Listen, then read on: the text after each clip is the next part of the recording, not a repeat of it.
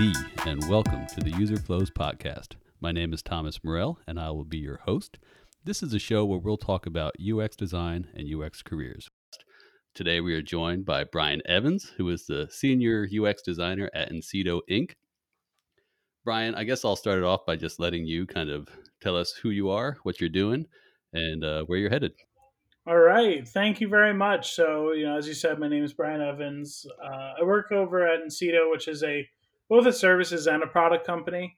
And I've been working there for about a little over a year and a half. And, we do a really great job kind of providing client services to financial companies, telecom companies, healthcare companies. And then we also build some of our own products like analytics platform and a payment platform. So we do a bit of both of kind of that outside consulting, but we are also building platforms ourselves. So it's a good mix of stuff we do. Nice, very nice. So that's a good field to be in. Healthcare and finance in New Jersey is a Oh, pretty it's good huge, place to man. be. It's huge. There was a few reasons why I wanted to have you as kind of the first guest on this show. And number one is that the whole idea for the show was kind of sparked by a conversation that you and I had had Okay. a while back. And that conversation was around kind of how do we take our, junior designers and kind of train them up, or take people who were visual designers, UI developers, and kind of teach them or guide them in how to become more, I don't know, full stack or T-shaped designers, whatever you want to call it, so they could run kind of the whole product design spectrum. And remember, after a number of our colleagues got laid off, but I really enjoyed the kind of passion and energy you brought to that, and also the kind of the way you treated people. I always referred to you as the mayor of Newark because Thank you. So really, like one of the first points you hit on was about the like how do we bring up designers, junior designers, and I think it's actually, I think people set their expectations sometimes a little low with people. So you have, these, design itself is a very like multidisciplinary field.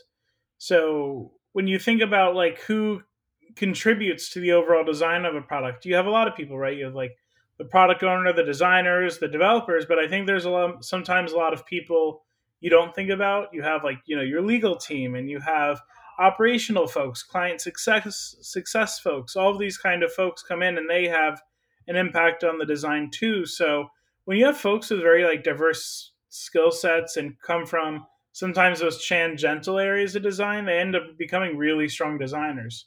So that's one of the things that really, I think, leads to wanting to bring in a lot of people to junior designers and really enhance their skill sets. yeah, right on. And that's definitely one of the things I noticed about you is you're very inclusive, very collaborative, and I really like that mindset. And you taught me a lot about facilitating and kind of working with a team, and I really enjoyed that a lot about you know working with you. Did that come from something else before you got into the to design, or is that just kind of your mindset all the time? I would overall say like it probably mostly came from I mean in college I did like a lot of different like leadership roles on campus. I was part of like a fraternity. We started a bit of a dance marathon. So it always was the need in like those volunteer areas to really be very collaborative, keep people motivated. So I think that went a lot into how I try to lead design initiatives from that. And then when you kind of take that volunteer one, then when people are obviously getting paid and have to bother with it, it makes it that much better to work with you. You know what I mean? Yeah, that's very cool. Very cool. So I know a little bit about your background, but I believe you had a background in some kind of accessibility work, which kind of led you to design. Is that correct? In a way. So, I mean, I really got my start off. I was a weird 17-year-old who knew he kind of wanted to be a UX designer. So I didn't know that that was eventually going to be my career path. But I had, since I guess I started so early, I had a bit of a winding way there. Um, I guess I really started out, I did start off in like a research lab in college, like a behavioral psychology one. And we were, analyzing apps, doing user research stuff. But eventually through them, I found this group called like Code for America, and that turned me on to this concept of like open data. And what open data really is it's this concept that the government should have its information accessible to people, right? So that got my kind of mind sparked towards this idea of like openness and sharing.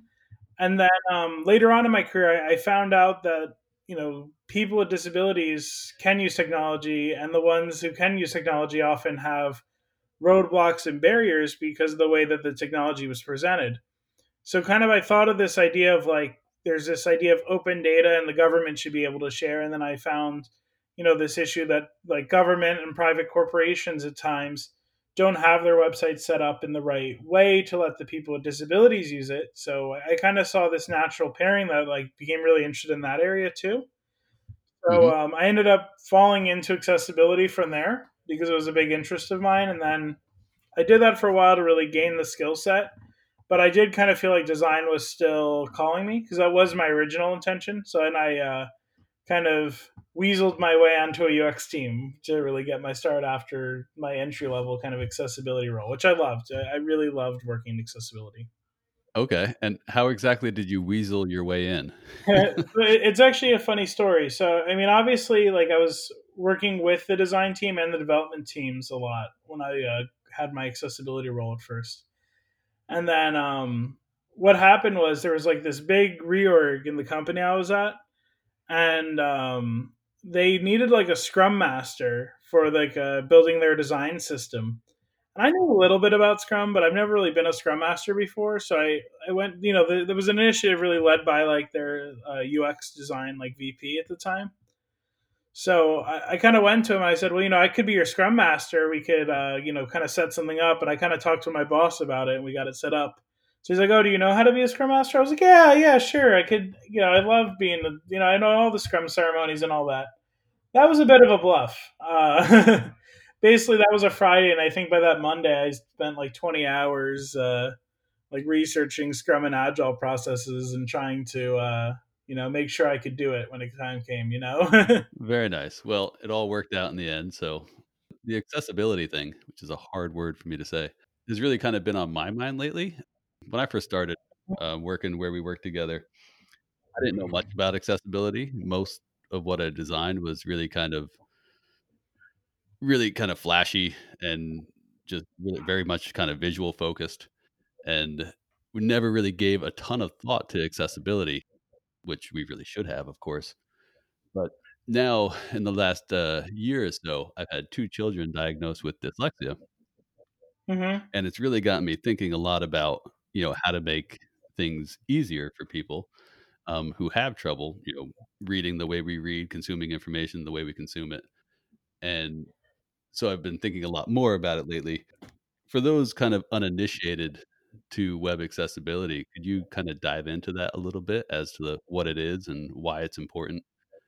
Yeah, I mean the why is simple. I mean, if we aren't intentionally making our sites and experiences inclusive to people with disabilities, we're maybe it's not intentional, but it is explicitly discriminating against us because if we create these experiences and people can't perceive them or understand them or operate them, we're leaving people out of the picture who for just the reason of a certain way they are, which is it's a big ethical issue. You know what I mean? Yeah, absolutely. So I think it really comes down to decency, but I think part of the problem that exists is not until you're in a professional and corporate environment for a while, you may not even come up with this. Like there's a challenge where these kind of concepts aren't always taught at schools, even. You know what I mean? Yeah, it's definitely something that went completely missed in my schooling. That's for sure. Even in so I went back after many years of working in design and kind of put myself through an HCI course through a big name university. It was a great course, but we did not touch on accessibility at all. Yeah, I also have like a bachelor's degree in HCI, and we did briefly touch on it in like an extracurricular kind of activity. Okay. Never really during any of our actual core classwork. So I think another thing that does help, kind of like you were saying, is once you like know someone who has a disability who gets impacted by technology, then you begin to think about it a lot more. You know what I mean? Yeah, absolutely. And some of kind of the, I guess, the comments I see around on the different design blogs and stuff is like, well, why should we focus that much? It's really kind of niche, but it's really not. It's really quite a large group of people. Well, not only is it a large group of people, so I mean, if you look and you really count all the different folks who get impacted by web technologies, it is actually a huge swath of the population. Hmm. But beyond that, I think what some people forget about accessibility is like when you make your sites accessible, you're also typically making them have better search engine optimization. You're also making them you're kind of error proofing it in certain ways for other folks. And, disability is also kind of one of the only kind of protected categories of folks that you can fall in and out of, also, right? If you end up, let's say, breaking your arm, right? That's even something where you may need some type of assistive technology, right? Right. So, what it comes down to is like when we make things accessible to people, we're also just building better products overall, and there are these kind of side and tangential benefits to making accessible sites as well. Hmm. Oh, absolutely. I agree. Like instead of, big, large blocks of copy having, that translated into something like video or audio content is a perfect way to kind of make it accessible to even more people and also to just anybody who wants to view it a different way.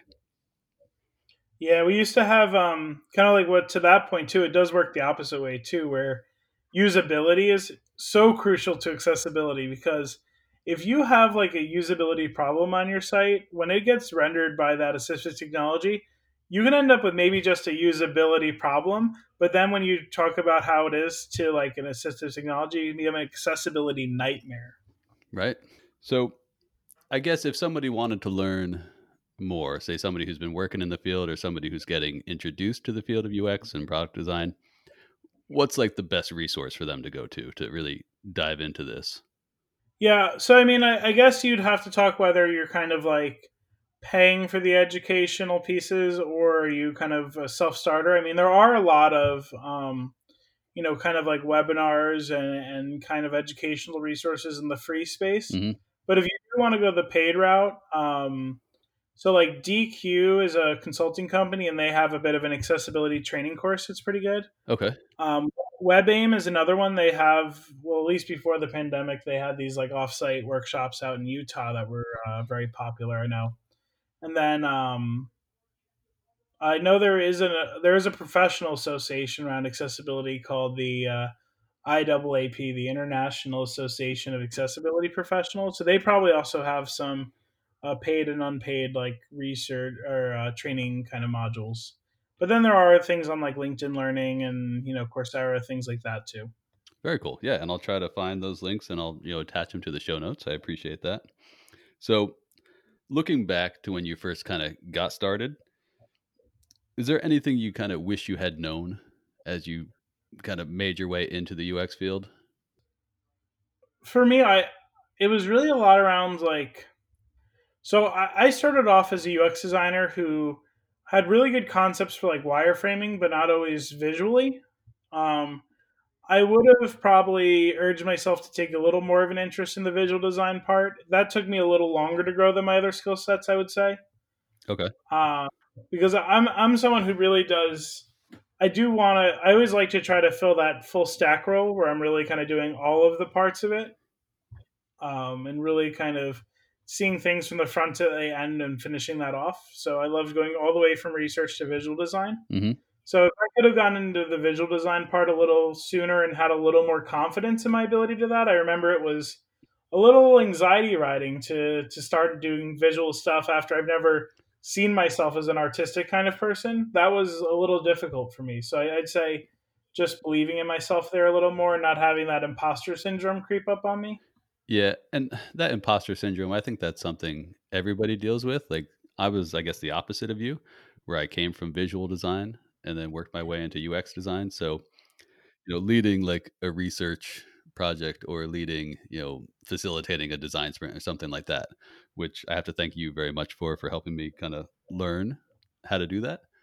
Oh, that was a blast, man. That That was that a fun. that program I ran was a blast. That was a So fun. what Tom's talking about is we at at our last company we worked together. There was me and a coworker. Her name's Karin. We started up a big training program in the company to teach people how to run those kind of Jake Knapp sprint book sprints, and those were it was really fun. I think we trained almost like 200 people, and Tom did a great job getting a lot of our kind of training and reference material together and helping us with that. Yeah, that was a blast. That was not what I expected would be my first project working there, but it was definitely one to remember, and it's something I still use, fairly often. If it's not, facilitating a full design sprint, it's taking one of the exercises from that and doing just a quick, little workshop. Comes in handy all the time. Yeah, I really hope that book is like completely mandatory for every HCI and UX student at this point. Yeah, That is, there's a lot of really good stuff in there. absolutely. I want to kind of hit on what it's like to work in the field of a UX designer. So I'm going to ask you a couple questions, kind of the opposites of each other. What is the highlight of your career so far, and what is the absolute worst thing that's happened thus far? Yeah, so I would say personally, like the one of the main highlights of my career, well, it's not even one, but it's like these moments you have when you're developing as a professional where you start to expand on a new skill set. I'd say those are cool. Like I had a point where I was able to take on my first intern and kind of manage them a bit. And then I recently had a point where I was able to bring in my first full time staff who reported to me and, going through performance reviews and things like that. It really kind of makes you feel good. It's like it's also kind of like when you launch that product, that kind of instant rush of dopamine you get, that like instant satisfaction of like, oh, I made that, or like, oh, I did this. Those are there's a lot of them, but it's like there's like these continual highlights that happen when you're working, which is always really great. I love that. Yeah, and then when it comes to the worst side now, I mean, it's always could be tough when you have like a tough client, right? Hmm. I mean, um, I always think the things you want to avoid in your career are making sure that your services are wanted in a sense. So sometimes, someone might be kind of forced to collaborate with you, Hmm. and then they aren't really looking for your help though. They have their own vision and they just want you to execute that. If you're a designer like me, who I really at the end of the day, I really do put like the kind of whole heart and soul into emotion into it. I'm not someone who's like a great production designer. I really Yep. like to kind of put myself in there rather than be dictated a solution. I've had to work with those folks before, and I do struggle with that. So those I'd say are some of my worst times. Okay. And so you brought up interns, and I remember working with you. You kind of ran the whole intern, um, I don't know what you even call it, kind of program. So you looked through their resumes, their video introductions, and everything. So for the people out there who are looking to, get their first internship or do that, kind of what are the things you look for in an intern the most when they're trying to introduce themselves, either through resume, video, portfolio, etc. Yeah, for me, it's a combination of things. I love to see people who think outside the box a bit and get very creative with it, especially if you're going to be a UX designer. But I like this a little bit of creativity matched with a little bit of like that kind of raw, unadulterated passion. You know what I mean? Hmm. So, for instance, the interns that we had kind of at our last company, they were all very kind of fantastic. They were all extremely passionate. They were hungry. Like I really look to see that interns are hungry to do great things and not shy away. Those are always the ones that I look to bring in. They can be hard to find though, you know. Yep. I love there is this kind of instance of a. I heard about, and I've never worked at Home Depot, but I heard there was this like intern at Home Depot once who sent in their like resume as a toolbox, and in the toolbox they had like a wrench, and you would like pull down a little sheet on the wrench, and it had like all of their work experience, and they had like I don't know like a pipe, and it had like their GPA on it or something.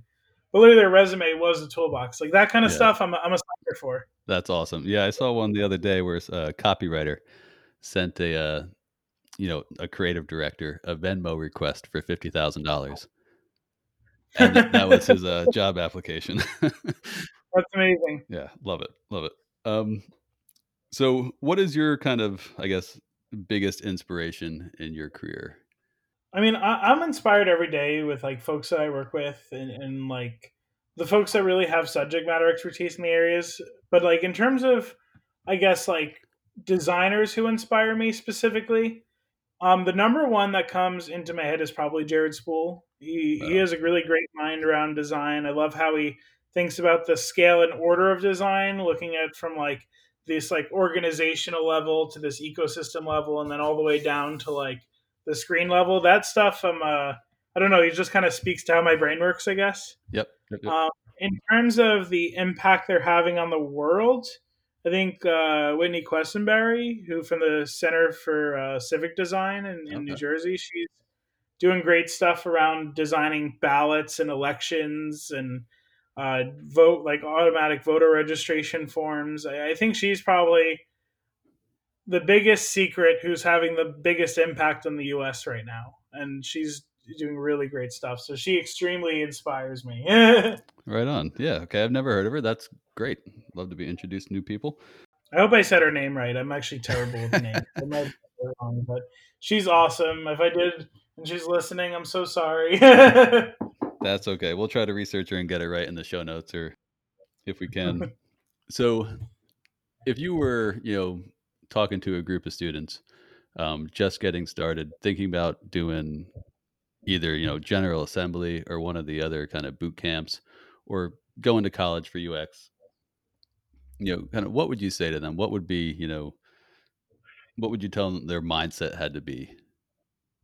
Yeah, I would say this. I would say, you know, do look at the program you're entering and the financial responsibilities that are around it. Obviously, traditional colleges are expensive. One thing that is nice about some of these traditional college programs is they do let you go pretty deep. Like in my BS of HCI program, I was able to take a databasing class. I learned how to develop. I learned psychology. I took an improv class. I actually thought the improv class probably taught me more than anything else about UX. Okay. And I'm not even being sarcastic when I say that. But you do really get a multidisciplinary kind of approach to design when you do these bachelor programs. Yeah. But they also cost a lot of money, so you do have to make that consideration. And what could you learn outside of school too? So I mean, I think there's also a really good use in some of these boot camp kind of programs. I mean, Jared Spool has a really in-depth 2-year program through this group called Center, Hmm. and it's spelled like I think the American way and then the British way or something.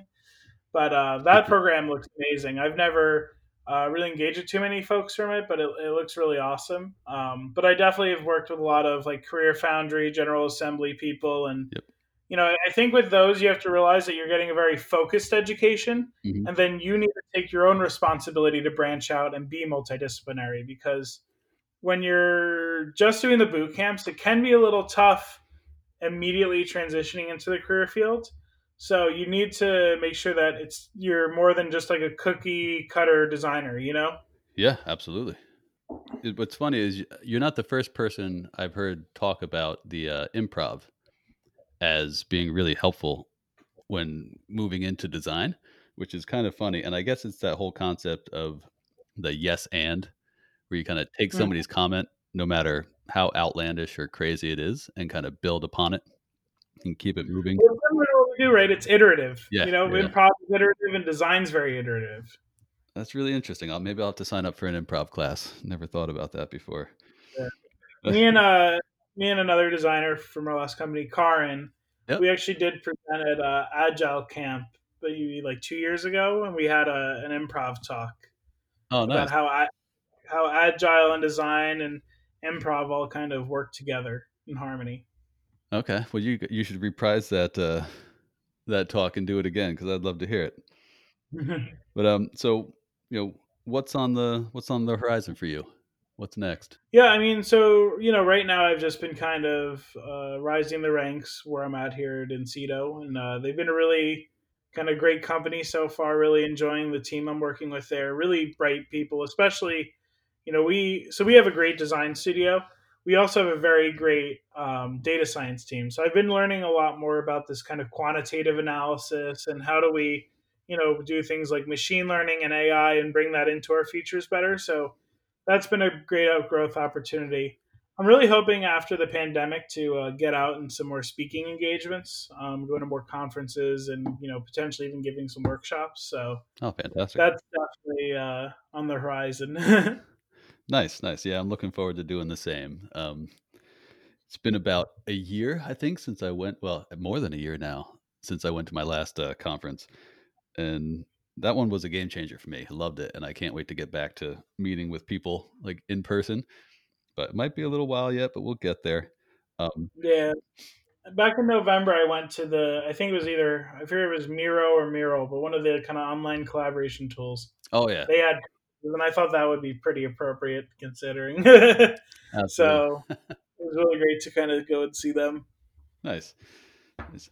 So I would have to bring up the beer because Absolutely. it was fantastic, and I appreciate you making the trip, during a pandemic to bring me a 6 pack of beer. That was very thoughtful. So, uh, tell us about the beer. How'd that get started? So yeah, I mean, last January, me and my friends were like, wouldn't it just be cool if we started making beer? So we started making some beer back in the kind of early January of 2020, February, and we made a few terrible batches of beer that barely had any alcohol and kind of tasted a little off. But then eventually, we kind of just stuck to it. We each kind of and it's actually funny. It's a group of designers who did it with like a mechanical engineer and some other smart folks. But essentially, we each kind of picked an area to specialize in, and then next thing we knew, our beer started coming out better. So Nice. I was the yeast man. I can tell you a lot about yeast. Okay, very nice. Well, I love the labels. I love the characters, the bears all over the beers. It's fantastic. I do have a confession to make is that I just finally last night drank the cranberry one because I was a bit scared of drinking a cranberry beer. I was afraid I wasn't going to like it. And so up until last night, Pockets was my favorite. All But right, that's our cornerstone one. I got to tell you though, the cranberry one I think might be now my top. That's awesome. That one was our good friend Evan's recipe. Okay. He did good on that one. And Very then nice. our friend Tej, he's actually a environmental engineer. He came up with the idea for that label, and I helped him execute it. So it was good. It was like a polar bear jumping off of like a side of a cliff. Yeah, I loved it. Polar bear. Polar Bear Plunge, that's what it was called. That's right. Perfect. So, anything else you'd like to, say to the people out there, hopefully listening to the show? I mean, I think your show is mostly targeted towards growing UX designers. So I would say be aware of what imposter syndrome is, but don't let it get the better of you. And just know that when you do have those feelings, it's more likely to be imposter syndrome and not likely to be that you're a terrible designer who's never going to succeed in life. So just remember that's the little imposter in your head talking, and they're suspicious. Yeah. um, so that's I guess the big one, and then beyond that, just be a sponge and be very driven, and just always try to not perform to the level that like you're at, but the level you want to be at. So always try to think, how do you go forward and take that next step without anyone telling you? Be that kind of self-driven person. Oh, that's great advice. Thanks, Brian. Appreciate that. And so, where can people go, or where should people go to connect with you if they want to know more? So you can definitely go to my LinkedIn, which I'm Brian Evans UX is my little LinkedIn handle, or you can follow me on Twitter. I'm Brian A11Y, Nice. but just a little shorthand for accessibility. Ah, very nice. But those are two spots. Also, you can follow. You can directly reach out to me, and my portfolio is bevans.design, and that'll go right to my email. There's a little contact button. Very cool. Well, Brian, I can't thank you enough for joining us tonight. Thanks for being the inaugural guest for this show. Hope you're going to have a lot more people soon. And some of the people we mentioned tonight, I'm definitely going to invite on. So I look forward to speaking to them as well. It's And great. It's like your listeners are going to get to meet our whole crew. yeah, absolutely. Well, I tell you what, working with you guys was a big opening to me because I was always kind of the sole contributor. So working with you and the rest of the team really opened me up to actually like talking to other people about design, which was really exciting. And so definitely I appreciate you guys for that. And now you have a whole podcast. Man, how times change. Yep. And so, I mean, and honestly, like that conversation we had is kind of what led to this. And then I started mentoring UX students. And I thought, how do I scale that? And thought the best way to do that would be to invite people like you onto the show to just talk about design and how you made, a career out of this. So, Absolutely. It's the best career that I could have ever got into. I love it. absolutely. I agree with you 100%. But thanks, man. No sweat. This is great. Okay, thank you so much for joining the first initial User Flows podcast. Special thanks to Brian Evans for joining me today. It was really great to get all that input from him, and we'll try to do this, say, once a week, once every other week. We'll have UX designers, product designers, leaders from all walks of life come in and talk about their experience, share that with you, and how you can apply that to your own career. As you may have noticed, I am new to podcasting, so I will try my utmost to make the quality of the audio and everything better as I go. Should you have any tips for me, please reach out. And also, if you have anything you'd like to talk about or hear about, please reach out to me. Probably the best place to do so is on Instagram at userflows.live. Again, thanks so much for joining, and we'll talk to you next week.